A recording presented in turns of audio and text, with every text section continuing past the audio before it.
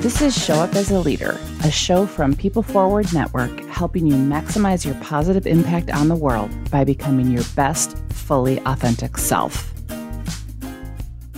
So you are going to love this conversation that I had with Michael Crafton, the CEO of Nelbud, completely turning business upside down, culture and humanity before it was cool.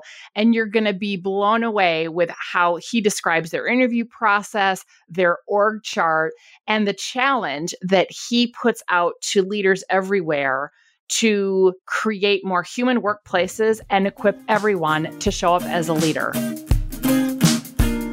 All right. So Michael, I have to dive right in because I'm just uber excited to talk to you. And what I love so much about everything that you have shared with me is your incredible focus on giving people opportunities and giving them second chances. And I think that this gets missed. We talk about this in our book, Rehumanizing the Workplace, how important it is. So I would love it if you would share a little with me about why this is so important to you, and then some of the deliberate practices that you have in place to really foster this at Nelbud. Nelbud as a company, it's actually a 40-year-old brand that started in 1981. But Nelbud is a brand that I acquired in 2015, which is a long story. But the company that I started back in 2005, I started genuinely as a mission-based business to give people opportunities that didn't otherwise have opportunities for multitude of reasons. Bad upbringings, born into bad socioeconomic environments, just they made mistakes or there were some challenges when they were younger. Because I truly felt that there was an underserved population that just, again, society just beat down for no reason at all. And this was pre-social media. This was pre-political media overemphasizing everything that was happening in culture. And I genuinely wanted to do the right thing and help people. And at the same time, build a great business, let people have the white picket fence and half of a dog and 3 kids and everything that they said that you should have in the United States. And it actually took on a mind of its own because what I didn't realize is how impactful it had on individuals, but also communities and families. And at the beginning, what was really special and why we got so much attention nationally as we grew the business, because we came out of nowhere, is we were incredibly successful. It was by accident, but it wasn't by accident. But it was because that we all aligned in the vision. We were all part of this little snow globe, I would call it. And everybody had a story, and that story resonated. We went through a phase where 100% of our employees were referrals. We had zero turnover. Our customer base loved what we were doing because they could trust and rely on the same people coming to their facilities, providing life safety services on a very strict and routine schedule by code. And it was just a really fun and great experience. Fast forward 9 years into the business, we did a capital raise, got involved with private equity. We purchased some really great brands like Nelbud, and the rest is history. We're now the largest provider of life safety services in-house in the United States. We're part of a global company now called Halton Group and hoping to take our model, employee first culture and motto to all over the world. You said something in there that I think is really important. And so many businesses will say, oh, our employees are our most valued asset, which don't get me started because people aren't assets. But but I hear all the time in healthcare or patient first and customer first. And it's always the focus on whoever that stakeholder is that the business exists to serve. And so many businesses and leaders focus on that. Yet you are very deliberate that, yeah, our customers are important, but our employees come first. Can you speak a little bit more to that and how you nurture that and how it serves you? I think there's a lot in there. And unfortunately, and fortunately, because it started the conversation most recently, is it's a topic, right? Everyone currently is talking about HR and how important people are. And there's this great resignation in the United States. And people are just fed up with poor working conditions, being micromanaged, and just bad environments that they thought they had to stay in that cycle. I think what's unique is we have never not been that way. Literally, I was the only employee of the company in 2005, 2006. And I was saying employees first, customer second, not truly understanding where it would go. So we have always preached that. We've always had it in our DNA. It's always been a part of our culture, our employer brand. It's a part of our interview process, our recruiting process. We even lead with it in our sales process for customers. So I think because of that indoctrination of our entire employee base, and they hear it before they even accept a job with Nelbud, it brings them into that circle and they start to expect specific things from the company, from our management team, from our benefits, from every level of the organization to follow that mantra. And it all feeds into our core values, our vision, mission, and a lot of our systems and policies. So I think for one, it's always been there. It's not something we made up because of the last couple of years, the pandemic. It's not a campaign we're doing because we want to hire a bunch of people to continue our incredible growth and demand of our services. It's always been there. Because of that, people believe it and they want to be a part of it. So that's number one. Number two is when you say those things, it comes with a lot of responsibility. We have 20 offices across the United States. We're starting to get pushed into Canada and we're going to Europe. And people will literally email me directly. They'll describe a situation and then they'll say, Michael, how is this employees first, customer second? Like, how is this treating your employees first? And it could be something that their supervisor did or their manager did. And it's a valid point. So we address those things head on. There's two sides to every story, but we work through those issues. And we ask the same question. And then again, people start to understand and think that way. Another thing that I think is really incredibly important is there are things that happen inside of Nelbud, but also outside of Nelbud that are incredibly impactful to somebody's just well-being. So we spend a lot of time, 50% of our wake hours working on people's personal development as well as our professional development. And that sometimes is fleeting to a lot of companies is they're always worried about how can we make you a better employee? How can we drive your efficiency? How can we make you more capable and knowledgeable about what you're providing or the job you're doing? Or how do we promote you and get you on this career path? And they just forget that those things are fantastic. But a lot of the mood, a lot of people's drive and energy and just well-being comes from at home or away from work. And if somebody's in a bad mood, when's the last time they've eaten? That sounds crazy, but there's a hunger problem in the United States and that's real. Or did they get in a fight with their significant other? Or are they having behavioral problems with their children and that they're dealing with and they're not sleeping? And so I think for us, we really try to drive home and understand the why of why things are happening to individuals. And 99% of the time, it's not perfect. 99% of the time, if you go back far enough and address issues that have nothing to do with the business, the person is better, which internally makes them more appreciative, loyal, and a long-term employee that provides really great service to that culture.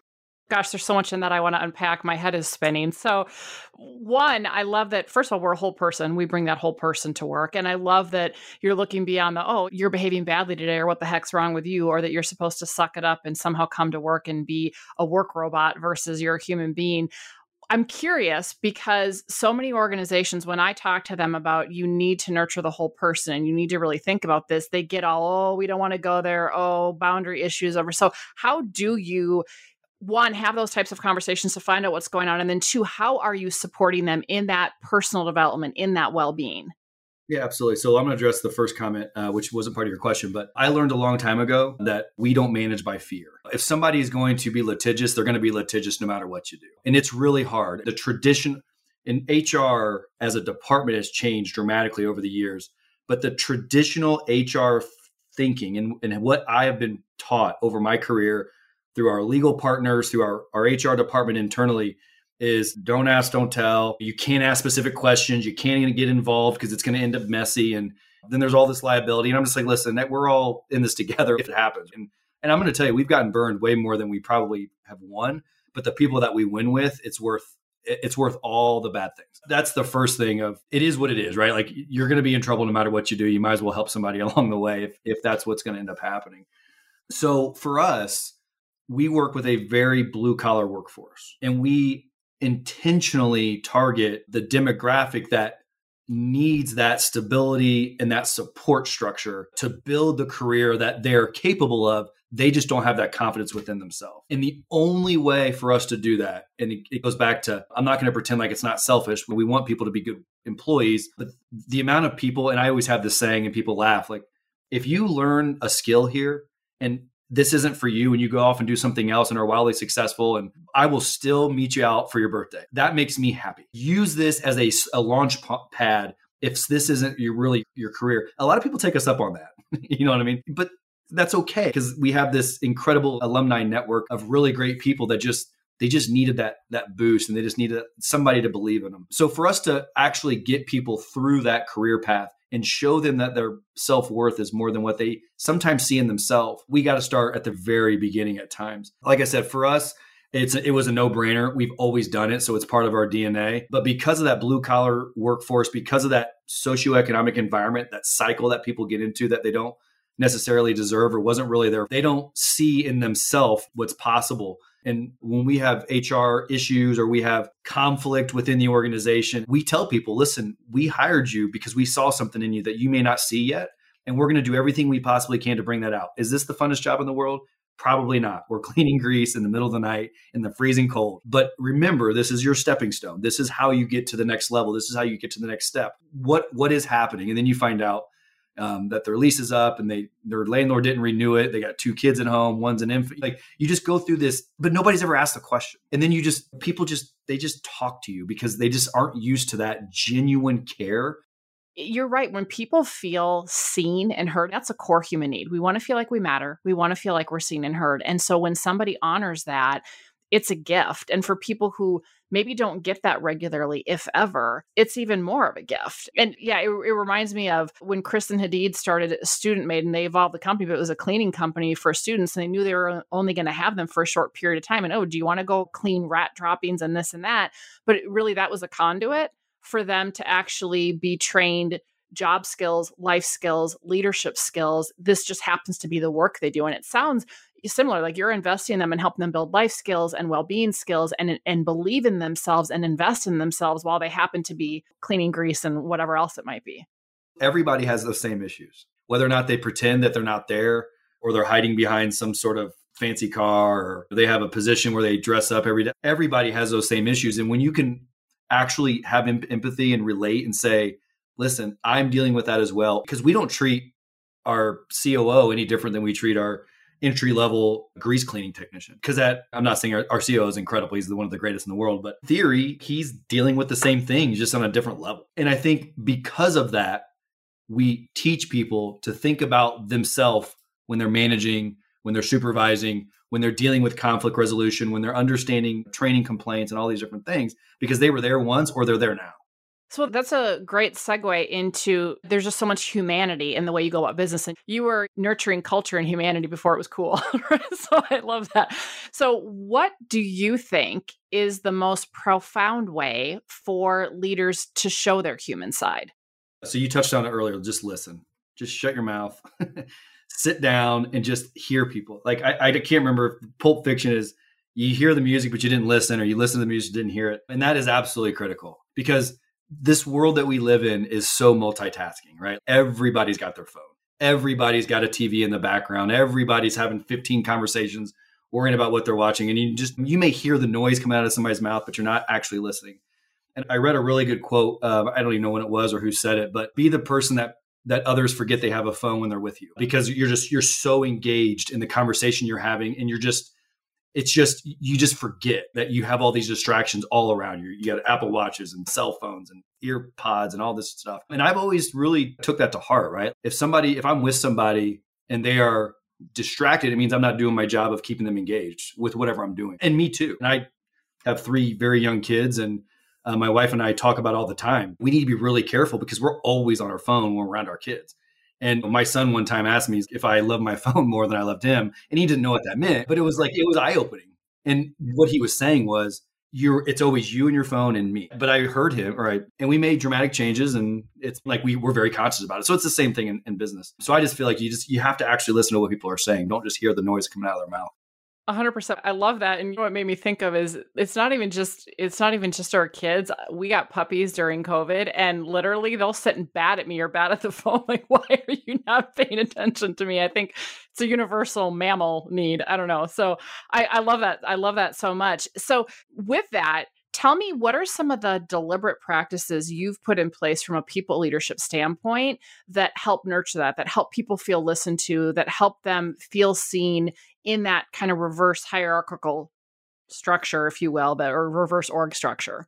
As servant leadership kind of mentality, we have a lot of communication channels. And unfortunately, titles are very important to just people at times, which I don't believe in titles. I don't have one on my email. I'm just a grease cleaner at the end of the day. But we make others respect their titles accessible and available all the time. So one of the things we do is we have multiple communication channels that you can go direct without feeling like you're jumping over and getting in trouble. One of the ways we get out of that mindset, that political mindset, is we have divisional meetings every week with every division. So finance, HR, senior management, our executive team, they all meet once a week. And then depending on the schedule and who is in those meetings, different people from without the organization will attend a meeting that's not part of their division. So like my senior leaders will jump on a finance call and, they'll answer questions or just sit in and listen and interact and be human. And then monthly, we have all company live town halls where people could from all over the country. And it's just basically a state of the union for me, talking about what we're doing good, what we're not doing good. And we take live questions. And a lot of people cringe. And everybody that starts the organization cringe when they hear that we have a live Q&A with all the entire organization on the phone, literally assuming that they show up, but 100% of our employees on the phone, because some of the questions are pretty aggressive, but they need to be asked. And I address them head on, and it's like a safe zone, right? Trouble for any reason. What's the craziest question someone's asked you, or the hardest question they've asked you? Most of the questions always revolve somehow around money. You know what I mean? And a long time ago, I was really not secretive, but protective of financial performance of the company, because I didn't want people to get caught up and scared if things weren't good. But I also didn't want people to think that if things were really good, that they were somehow not making what they needed to make, because sometimes you don't understand there was a cycle there. Like it's a long journey. It's not just a short-term journey. But what I realized is that actually is really bad for culture. So we're very open about everything. We talk about our total revenue. We talk about our gross margins, our net margins. We talk about when we have bad cash flow issues, and we do it in a way that's not overcomplicated, so people don't feel uncomfortable, or they don't feel like I have no idea what he's talking about, or I've never heard that word before. We talk about things in ways that I would understand it. And don't forget, I'm a grease cleaner, to try to have everybody relate to the current state of the business so that they can be part of the solution, or they can be part of the victories too. And I think transparency is so huge. And what's coming up for me as you're saying that is it's also an educational thing, because I'll tell you that I do work with all kinds of very white collar professionals as well as blue collar, but a lot of them don't know Finance Basics 101. They maybe had a class here or there, but they actually really don't understand how the business makes money. They don't understand how it works. And there's so many people where unless they took formal training in some way, shape, or form, they really don't understand finances. And so that's also an educational opportunity to help them become more savvy, maybe in their personal life, but also from a business standpoint.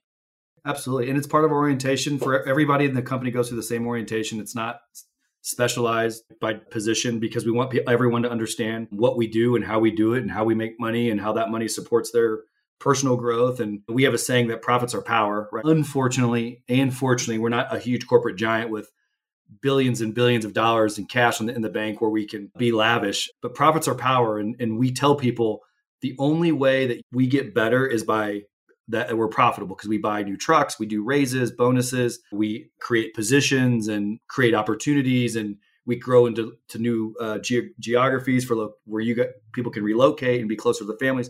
So all those things go into being profitable, and people finally start to understand that every nickel that doesn't go into their paycheck doesn't go into some fancy car or a private jet. It actually goes back into their pocket somehow, or at least gives them a better work environment. That's when really magic really starts to happen. And it's hard to get people there. It really is, because there's so much corporate greed on the news, and everybody consumes their news on Facebook. And that's not reality, right? That's just such a rare occurrence, but that's all you hear.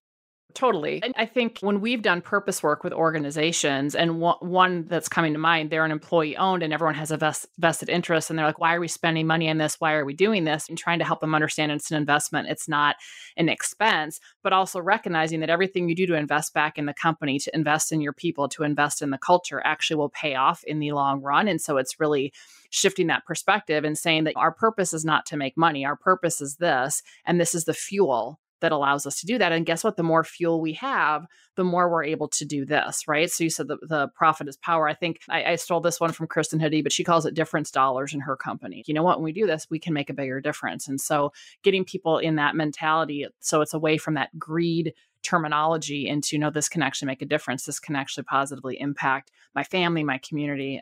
I love that. So I have to ask you, speaking of servant leadership, because as you were talking about the reverse org chart, it actually reminded me of Barry Wehmiller, where they have their CEO at the bottom and say, I'm in service. It's people within my span of care, not people who report to me or on my team. So tell me how that came about and how that functions. I know you said it's open door, but that's so counter to how most people run a business, yet you're highly successful. I would love to hear more about that. Fought tooth and nail with multiple private equity companies, quality of earnings consultants. We've gone through this. They're like, well, hey, can you just give it to us normal? And we're like, that's normal for us. I don't understand. Like we always argue it. I genuinely, this is like sincere. I genuinely feel that I am no different than anyone else around me. Like I always feel like I'm looking up to others because of how just incredible people can be. And that's why I've never had titles. We didn't have titles in the business till like year 7. And the only reason we started it is because, again, we were growing and people needed that upward mobility, and LinkedIn started to start and everybody wanted to have that for themselves. And I think that's great. We've been successful with it and without it this whole time. But as a CEO, there's this weird, what's the word? There's this weird aura, right? It's scary. Oh, that's the CEO, or that's the president, or that's the chief operating officer. And I've just made sure that I've surrounded myself with very humble people who understand the employees first mantra. So when we started doing that upside down org chart, it was really natural for us because it was in response to me constantly saying the most important people in this organization are our technicians, right? They're customer facing. They generate the revenue. Without that group, we are not a business. So what can we do, and how can I work for you. So you tell me what you need. I will do anything you ask is within reason, right? I want to make your job as fun and exciting as possible. And we were always asking those questions. And we were trying to break down those barriers of that office is the CEO's office. Don't go near it, right? Like it's scary and it's this big, important fake room. And I don't even know what that means, and you'd be surprised. Like, again, all new people that come into the organization, they'll see people in and out of my office back before COVID. And our COO, he's the same way. We are cut from the same cloth. Our president's the same way. I mean, it's just uncomfortable. Man, like, why were they in your office? I'm like, they were just saying hi. It's no big deal. You're getting called to the principal's office and they assume you're in trouble or something. Yeah, like that. Yeah. This is a side story, but the funniest thing ever is when you ask somebody to come to your office and their first question when they walk in is, am I getting fired? I'm like, whoa, did you do something that I don't know about? What do you feel guilty about? But that's natural. And we always joke about it and it's funny. And I know I'm going around in a million circles, but yeah, so the upside down org chart, how do we put that in place? Again, it's taught to people in orientation. We talk about it every day. When I'm on my senior leadership team meetings and I'm having conversations, I talk about different divisions as if I'm talking up to my supervisor, because I'm trying to let people understand that they are the people that work for them on an org chart are their customers. And it's important that they serve them no different than if a customer called and was mad about a service or needed some special favor. There's no difference there, right? They are part of that whole kind of ecosystem. I love everything about that. One of the things that you told me about in a previous conversation that I think exemplifies this, and I would love for you to expand on this, is so with that upside down org chart, talk to me about how you've asked your leaders to have meetings with people. Like you have some guidelines about them, like not sitting across from a desk from each other, and really how to even model that in just day-to-day practices. Yeah. So one of the things that I like to do, and I'm very intentional about, and it starts really, and we'll go back to the beginning of the interview process, right? We don't have traditional interviews at Nelbud. So you don't come in and sit in the lobby with your resume, nervous, dressed in your best clothes, and you wait for somebody to call you down the hall and you sit at somebody's desk and answer some cliche questions. So we actually start way before that. Our interviews are relatively casual because the majority of our workforce, it's not the position that they're being hired to be in the field technician that drives a truck and gets dirty, right? Even our sales team, right? Like they're in the facilities, crawling around the ceiling, getting dirty because we have to get estimates and stuff like that. The way we do our interviews is we do walking interviews. So we walk the facility, we go out to the warehouse and show trucks, and we introduce the candidate to different employees just in their natural working environment. And it's not even a staged thing anymore because it happens so often. It's just part of us. And technically, we give so many tours, whether it's to a candidate, an outside community organization, an investor group, our board of directors, or whoever, that nobody really knows who these people are at this point. It's just natural. We just introduce everybody to everybody, and it's just this great, happy environment. At that level, we ask that when we walk past somebody and say, hey, Michelle, this is John. He's applying for a job in our kitchen cleaning department. Michelle, assuming she's not on the phone, which we wouldn't stop if she was, literally would get up, walk out from around her desk, even if it's for 2 seconds, introduce herself, shake their hand. Again, we live in COVID now, but so you can't shake hands. It's like air. You bump elbows or air, or was it someone said they were going to bring back the David Hasselhoff finger guns? And it's those little touches that people don't even understand are that we're doing for them that they remember over a long period of time. So they're already conditioning to that personal touch. And then when we have meetings, whether it's a disciplinary meeting, a social meeting, a review, or good things are happening, I always ask that people don't sit behind their desk.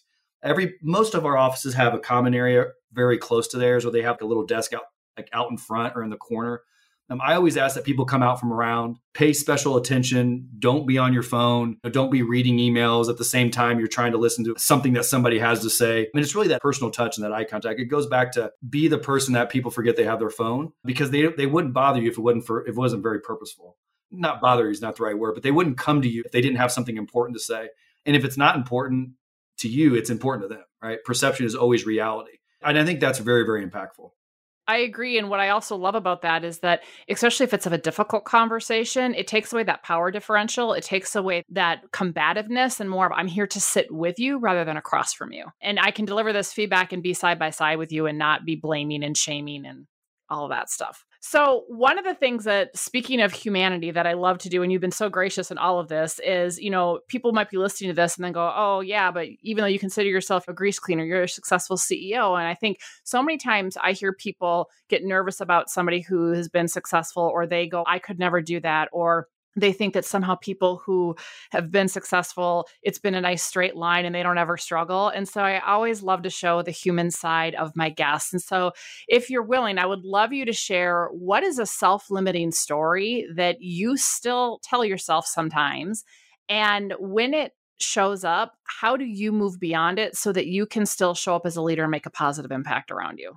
So I think my journey has been very unique. I started the business with $800 in a pickup truck. That's a true story. Not on food stamps, but basically on food stamps. I lost 40 pounds my first year. I was living in poverty. I was cleaning kitchen exhaust grease hoods every night, 7 days a week. I was trying to figure out how to do QuickBooks during the day.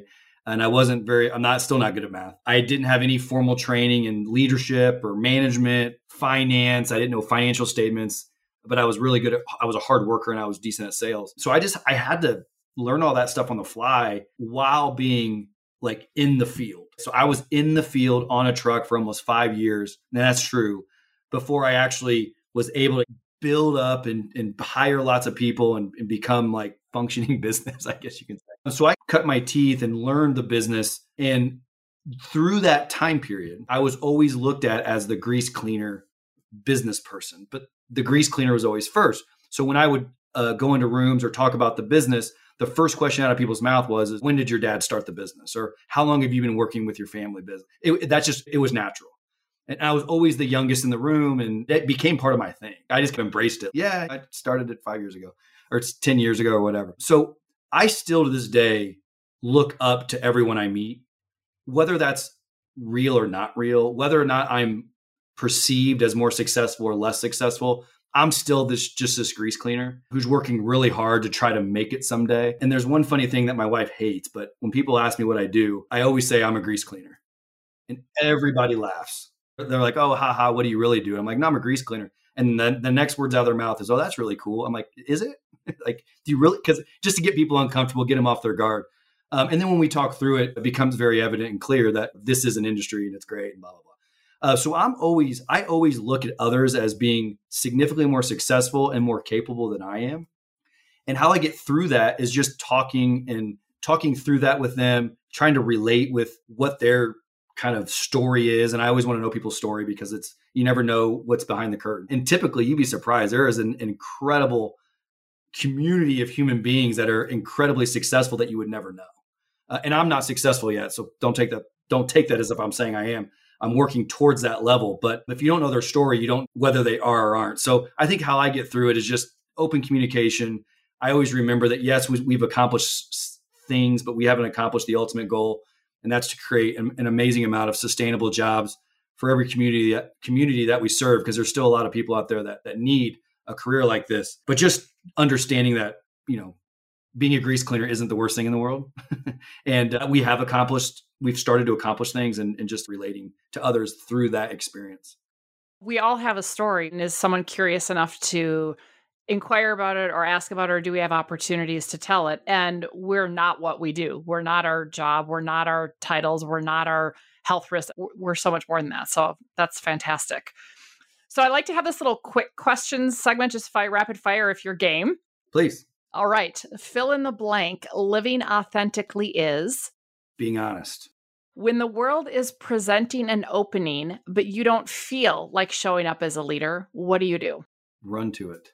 What's something people would be surprised to know about you? I love art. What's your favorite art? That's a good question. I like all types of creativity. Probably paintings is something that I'm very attracted to, just in general. And I don't have a special period. I just like my tastes are all over the place. And that goes to my kids' finger paintings that are terrible but awesome, to I have the Louvre or whatever. So yeah, I'm all over the place. What's your favorite go-to movie? Boiler Room is my favorite movie. What's your go-to song? Welcome to the Jungle. Yes, love it.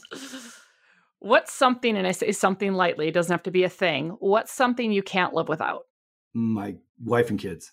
What's something in your ordinary daily life that makes your heart happy? Morning workouts. What's your favorite workout? I go through phases. Right now I'm in a functional workout phase where it's like a military Navy SEAL kind of mentality. So been doing a lot of like CrossFit Murphs, and there's a new workout called the Chad, and push-ups, pull-ups, all those things. But I go through the gamut, free weights, all that stuff, running. I love running. And last but not least, what are you grateful for right now? Nelbud was just acquired by a global company based out of Finland, which is extremely exciting for us back in August. And they're giving us the opportunity to expand nationally in the United States, but more importantly, expand globally into Europe, Asia, and the Middle East, where I think our mentality, our model, and our kind of ethos can really help a lot of people. That's so fantastic. My closing question for you, Michael, if you could challenge leaders everywhere to practice this one behavior that would create more human workplaces and equip everybody, regardless of their title or role, to show up as a leader, what would that be? I'm going to say two things. Have empathy. Empathy is incredibly important because not every situation is the same and not everybody is the same. So perception is reality. Whether or not somebody's perception is right or wrong, it's how they perceive situations happening. And you got to have empathy and understand. In order to have empathy, you need to listen. Don't just hear the vibrations coming out of their mouth. You have to actually listen to what they're saying, which all kind of ties itself together. So I always challenge my leaders to take a deep breath, think about what people are telling you, understand it's their perception, not yours, that really matters in this situation, and have empathy for what they're going through, whether it's good or bad, or whether you believe that they're justified. It doesn't matter because they think they're justified. And it's your job to close that gap and kind of understand the situation with them. I couldn't agree more. If everyone did that, man, we would have such better workplaces. So oh my God, I could talk to you for hours. Thank you so much for everything you're doing. I am super excited that you get to expand your reach globally because it's just so needed. And God, if we had more leaders like you, I wouldn't have a job, but it's okay. It's fantastic. I'm Rosie Ward, and this is Show Up as a Leader. To learn more, head over to peopleforwardnetwork.com and, of course, hit that follow button.